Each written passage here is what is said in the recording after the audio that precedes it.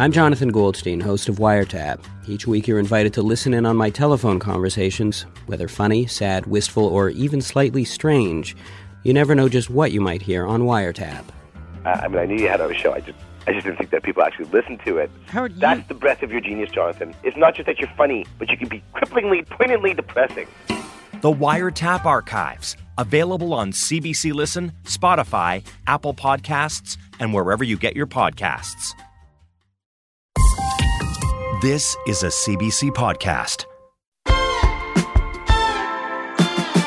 You could see the film Anatomy of a Fall with a friend, sitting next to each other, same theater, and you could come away with totally different answers about the ending.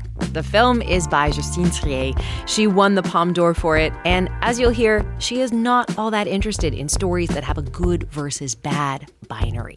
I'm Talia Schlanger, sitting in for Tom Power. You're listening to Q. So in the opening scene of the film Anatomie d'une chute, a tennis ball descends down a flight of stairs in this very conspicuous way.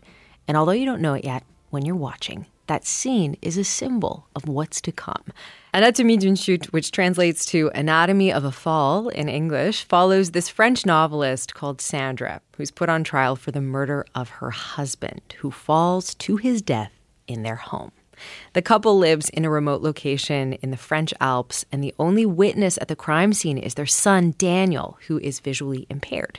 As the movie progresses, details about the nature of the couple's relationship come to the surface, and as a viewer, you kind of have to question what's true and what isn't. Sometimes a couple is kind of a chaos, and everybody is lost, no? And sometimes we fight together, and sometimes we fight alone, and sometimes we fight against each other. That happens. And I think it's possible that Samuel needed to see things the way you described them. But if I'd been seeing a therapist, he could stand here too and say very ugly things about Samuel. But would those things be true? Earlier this year, Anatomy of a Fall won the Palme d'Or. That's the top prize at the Cannes Film Festival, making director Justine Triet only the third woman to win the award in the festival's 76-year history. It had its Canadian premiere at this year's Toronto International Film Festival, and Justine Triet joined Tom Power in studio to talk about it. Heads up, French is Justine's first language, so she had Asia, her translator, help with the questions. Here's their conversation. When you are showing the film, like you're going to do tonight at the film festival here in Toronto, are there any nerves at this stage? Oui, toujours. Je pense que je suis toujours un peu nerveuse. Yes, I'm still always nervous, and especially going to different countries. It's always a bit of a gamble how people react to the film, but I'm starting to learn to trust that there's a lot of love around the film. Are you paying attention to the reactions? Are you paying attention to gasps? Are you paying attention to... Non, je n'ai pas revu le film depuis Cannes. No, I haven't seen the film in a screening room with people since Cannes. I know it too well, and it's difficult for me to watch it again. For people who haven't seen it yet, let's talk a little bit about it. Tell me a little bit about what inspired the film. Je pense que le moment où j'ai vraiment... So I think the moment that I knew that the film was there, or that I really can say that it began to take its own, was when I had the idea of this child that would be at the center of the courtroom, and who would see his parents' life and relationship dissected. And that's when I knew that I had the idea was something that I hadn't seen before myself. But what about the dynamic itself? Like it's an interesting dynamic that I haven't seen in a lot of films before. You have... I'm trying to figure out how much I can give away here too, but you have an author, a woman author, who is married to a man author. She's far more successful, far more famous than him. There's a dynamic there. He takes care of a lot of the childcare. There's resentment brewing between them. Talk to me a little bit about the dynamic you wanted to place between the two. Il parle vraiment de la relation des genres, c'est ça entre Oui, femmes la et hommes. dynamique entre eux. Je pense que c'était vraiment assez naturel pour moi d'écrire ça. I would say it was quite a natural thing to write for me. I was aware that there was a kind of reversal of the gender norms in that dynamic that you name. And for me, I think I wrote something that was quite close to my way of being, and that I was aware also as a spectator that I hadn't seen so much in films, this female character who is so unapologetic for her way of taking up space, for the way that she lives, and for the success that she has. So this norm reversal was important to me. When you say that it was something close to your own life, tell me more about that. What do you mean by that? C'est pas ma vie du tout. It's not my life that I've written out in any way. I should make that clear. But I mean that I have children, and that from the moment I became pregnant, I knew that it was non-negotiable for me to think of life as other than a question of parity between me and my partner, and that the equality and the reciprocity was very central. I'm still trying to understand that. So the two central characters have lives outside of their own lives until they have children, and they're able to navigate that equality much better until they have children. Is that what you mean?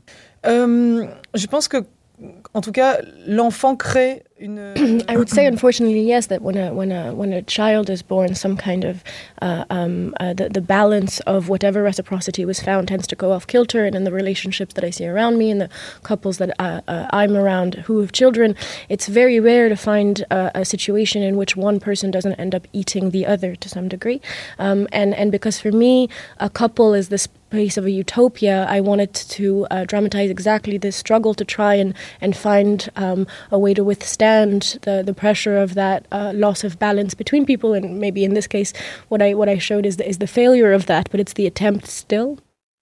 That failure manifests itself through a question in the film. While you're watching the dynamics between the relationships, you are also wondering whether this the central character murdered her husband or whether he died by suicide. And you chose to tell that story sort of in one space. Large swaths of the film take place in the courtroom. What was interesting to you about telling this story through the courtroom? En fait, pour moi, l'endroit du tribunal est un endroit. For me, the courthouse is the place where we come to reappropriate our stories as stories, and in the same time, it's the place in which we kind of there's a kind of delirium that happens around the question of the narrative coherency of one's life, and it is both the place where supposedly truth is supposed to emerge, and yet, of course, it becomes the place of fiction, and so all of these tensions are at stake in what my interest is. And I think then more generally in courthouse dramas, whether in cinema or in reality, I'm also interested in the way in which it's a place in which society at large comes to come and work out some of its moral quandaries and dilemmas, and to project back onto itself what a woman should be, what a man should be, what a relationship should be.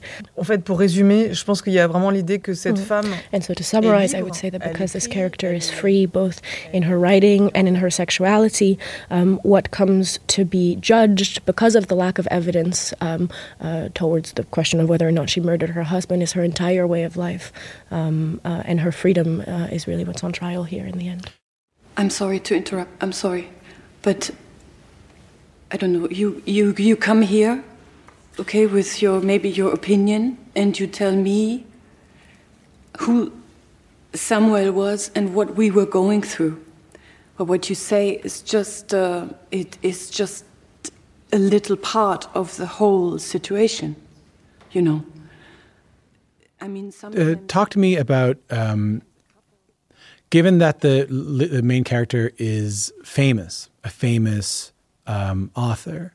There's another dynamic at play here. There's significant press attention given to the trial of whether or not she murdered her husband. Talk to me about that decision. En fait, ce qui m'intéressait plus que le fait qu'elle soit connue, je pense, c'est l'idée que. So I think more than the fact that she was famous, I was interested in the fact that she is a writer, and yes, a successful one, in that, and a stranger at that, stranger to France, so that she speaks multiple languages, and so that in this way there's this assumption in this overall mastery that she has, that she might be better able to dupe us, or that she might be more duplicitous in that way, and so this capacity that is assumed upon her that she can transform her identity and make her more dangerous for that is what I was interested in creating her as a successful author. Yeah, I did notice there were moments where the prosecutor would speak her English back to her in sort of a dismissive way. Oui, moi je pense que le français, en fait. Yeah, I think that when she speaks French, it's the moments where she speaks French is the moments when she feels in control or where she has mastered what she is trying to say. And the switches into English occur when she is somehow overtaken, and for her, English is the language of impulse or emotion. And the prosecutor, in some way, is always trying to corner her around that. The child in the film, Daniel, he's in a challenging situation.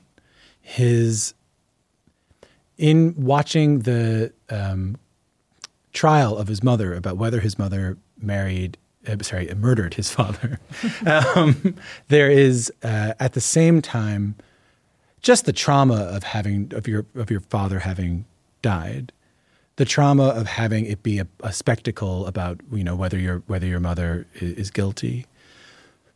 But what I found interesting was the having to learn about your parents' inner lives in a way that you don't typically find out as a child. Can you talk to me a little bit about that? And I heard through some research that was inspired by your own sort of relationship or your own viewing of your own daughter.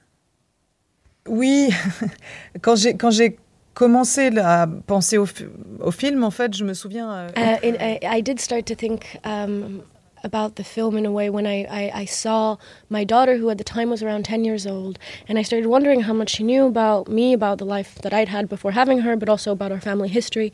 And I think around that time, around 10 years old, it's a very transitional moment where a sort of opinion, a capacity for opinion starts to develop in quite a strong way. And the question became, how does one bring a child into their own history? How does one transmit that history onto them? So it was quite a complex sentiment for me.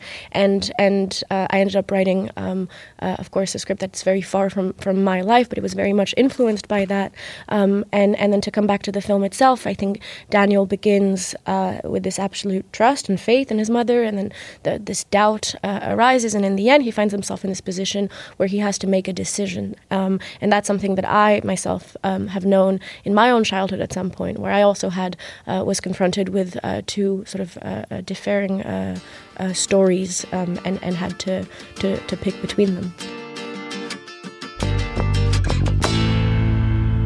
We'll be right back.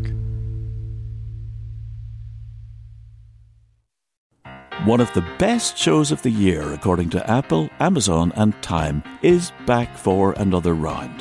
This season, we're diving deep into some of McCartney's most beloved songs. Yesterday, Band on the Run, Hey Jude, and McCartney's favourite song in his entire catalogue, Here, There and Everywhere. Listen to Season 2 of McCartney, A Life in Lyrics on the iHeartRadio app, Apple Podcasts, or wherever you get your podcasts.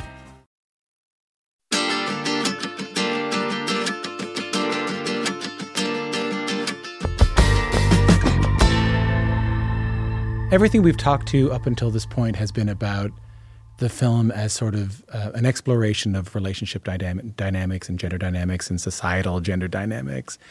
The film does also revolve around a question about whether or not the main character, this woman, murdered her husband. Our producer, Glory, who produced the segment, and I walked into my office after we watched the film with completely different conclusions about whether or not she murdered her husband. Does that make you happy? Yes, of course. Yes, it was my goal when we were, quand on était en montage. Yes, of course. In the editing room, I was really obsessed with finding a way for the audience to be to not be on one side or the other. I was trying to find that tightrope. Why? Je pense que moi, en tant que spectatrice, les affaires qui as a spectator, that's what I'm interested in both in cinema and in reality, in courthouse sort of enigmas, even once the trial has concluded, when you're still not sure. That's the things that I'm fascinated by. Now, looking for a stranger who walks in, kills him while you were sleeping right above and Daniel was out for a walk is a shitty strategy. Samuel had no enemies. that Stop. I did not kill him. That's not the point. You're interested in there not being a binary good and a binary bad, and so it's intentional that we are supposed to sort of draw our own conclusions and make our own decisions. Oui, complètement. Alors, il y a des choses qu'on peut pas dire. I don't want to spoil anything. Good point. But oui, bien sûr. Je pense que c'est, comment dire, c'est vraiment presque la chose la plus intéressante du film, en fait. I think for me the most interesting thing of the film, without wanting to spoil anything, is the way in which the child becomes the deciding agent, who is to decide and then live with what he decides happened. And I was much more interested in that than to create a kind of twist ending that would have been very well designed, as we see often in TV shows. I didn't wait for a post-credits scene to find out, who did it. Thank you. What is it like to hear your name spoken when you win the Palme d'Or? C'était complètement irréel. So it was completely surreal. So of course there was a lot of joy at being awarded by this jury in particular, in which Julia Ducournau was sitting, who had won the same award the year prior, and to come after Jane Campion also. All of that was extremely joyful for me, and to be the third woman to have this prize was exceptional, which is to say, on the moment I didn't feel very much. It took about a month and a half for me to start to register what had happened. I'm glad you mentioned that you were the third woman to win, because that sparked a large conversation about, I think even Jane Fonda even said when she started going to Cannes, there were just no women involved, and that was sort of accepted as the norm.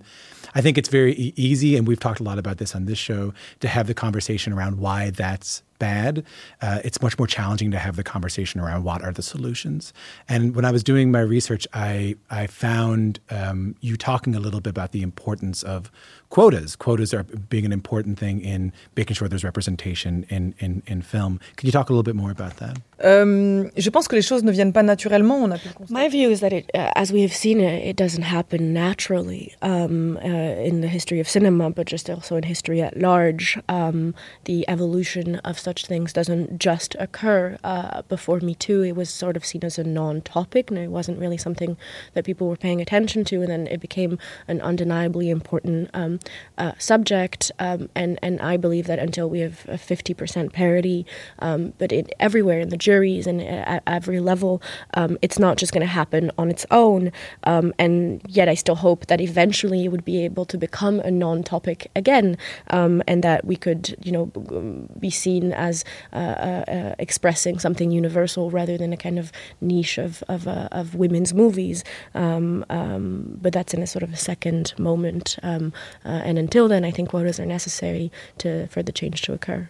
To stay on the topic of sort of the of what happened after you won the Palme d'Or, I watched your speech where you talked about something that, of course, we in Canada were paying a lot of attention to, which was around the legislation around pensions in France, the ensuing protests, which became larger than about pensions. It became a large sort of class discussion or class rebellion against the French government. You then, in the speech, sort of pivoted from there to how this relates to a conversation around the funding of cinema. La marchandisation de la culture que le gouvernement néolibéral défend est en train de casser l'exception culturelle française. To go back to what we talked about earlier in the interview, we talked about the attention of the press on the couple in the film. I read more about your speech at the Palme d'Or almost than I read about the film itself. What was the experience like of making that statement, of having the press accurately or inaccurately interpret what you said? What was the experience like of after you made that statement? En fait, en réalité, je pense qu'après ça s'est équilibré parce qu'ils sont vraiment parlé du film. I would say that eventually things sort of balanced out because I eventually got quite a lot of attention on the film. But it's true that in that first instant, that speech and that intervention was very much talked about. And I think for me, it was the greatest experience of misogyny that I've ever had. My speech was basically identical to a speech Ken Loach gave a couple of years prior, and he'd just been applauded, except in his home country. But generally he was received with applause, and I was just expected, especially being the third woman, to just sort of give a nice little speech of thanks. And so, of course, I stand by what I said very much. I would have felt very much lacking in solidarity and not in my country had I not spoken as such. Then yes, my words were in some cases misrepresented. So I guess there is a parallel between me and my character in this way, in which I think I did get a taste of what it feels like to express oneself freely and to then be appropriated and misrepresented. Are you worried about the future of French cinema? I ask that because, especially in Canada, especially in Quebec, there is a great affection for it, and it's a very important tradition to the country. La France est un pays génial pour faire des films, évidemment. So I would say that, I'm aware and I just kind of wanted to laud how importantly, how great France is to make films. I know it's the system that we have is really exceptional, and it comes from a cultural exception, and we are envied for this worldwide. And so what I said, which isn't, which I didn't invent and which so many other people say, is just that it is being threatened. And it's not just threatened by the government, it's also threatened by the new forms of competition with the streaming platforms, and the demand is very different than it was 20 years ago. So really it was really a call for protection that in the process, of course, is the naming of this threat, and is a call for care for this way of making things that we shouldn't take for granted. Et par rapport à la diversité, quoi. C'est-à-dire que c'est l'idée de... And in particular, what is so exceptional and what must be protected is the diversity in modes of fabrication. It's the way in which it's a system that allows for both very big and very small films to be made thanks to each other. And so, of course, it's about protecting the possibility of smaller ones. I don't expect you to have an answer, but this film's getting a lot of conversations around the Oscars, and it's getting a lot of talk around that. But first off, how are you feeling about that? And secondly, given everything we've talked about so far, is there greater meaning that this film would be considered at that sort of higher, I don't even say higher level, that different level? Ça m'impressionne, évidemment. Ce qui m'impressionne, c'est d'être vu par les gens que j'admire. So I'm very impressed or intimidated by the fact of being seen by so many people that I admire is really where it's at. It's also, of course, very pleasant. It was never an aim for me. It's not something that I ever considered even possible. And the anecdote to that effect is that when I was writing the film with my co-writer, I kept on saying to him that I was writing my most radical film that no one was ever going to see, and that after this I would make up for it by working on a TV show. To win money, Yeah, Law and Order, yeah. More courtrooms. Well, I can't begin to tell you how much we all enjoyed watching the film. And, thank you. Even just when we were waiting, people were asking me how it is. They've heard so much about it. And thanks so much for coming in. Thank you. Thanks so much to you. That's it for this episode of Q, but you can find a new conversation in your feed right now. I mean, you just heard from filmmaker Justine Triet about her movie. Bobby Rush is a blues singer whose life could be a movie. He started life picking cotton in rural Louisiana in the 30s. He started touring in the 1940s, made his way through the South during segregation, drove himself, produced himself, managed himself, fought through so much, made music for decades, won his first Grammy at 83, and it is way more fun to hear him tell you his life story than to hear me tell you his life story. So go have a listen to it in your podcast feed right now. I'm Talia Schlanger, sitting in for Tom Power. I'll see you next time.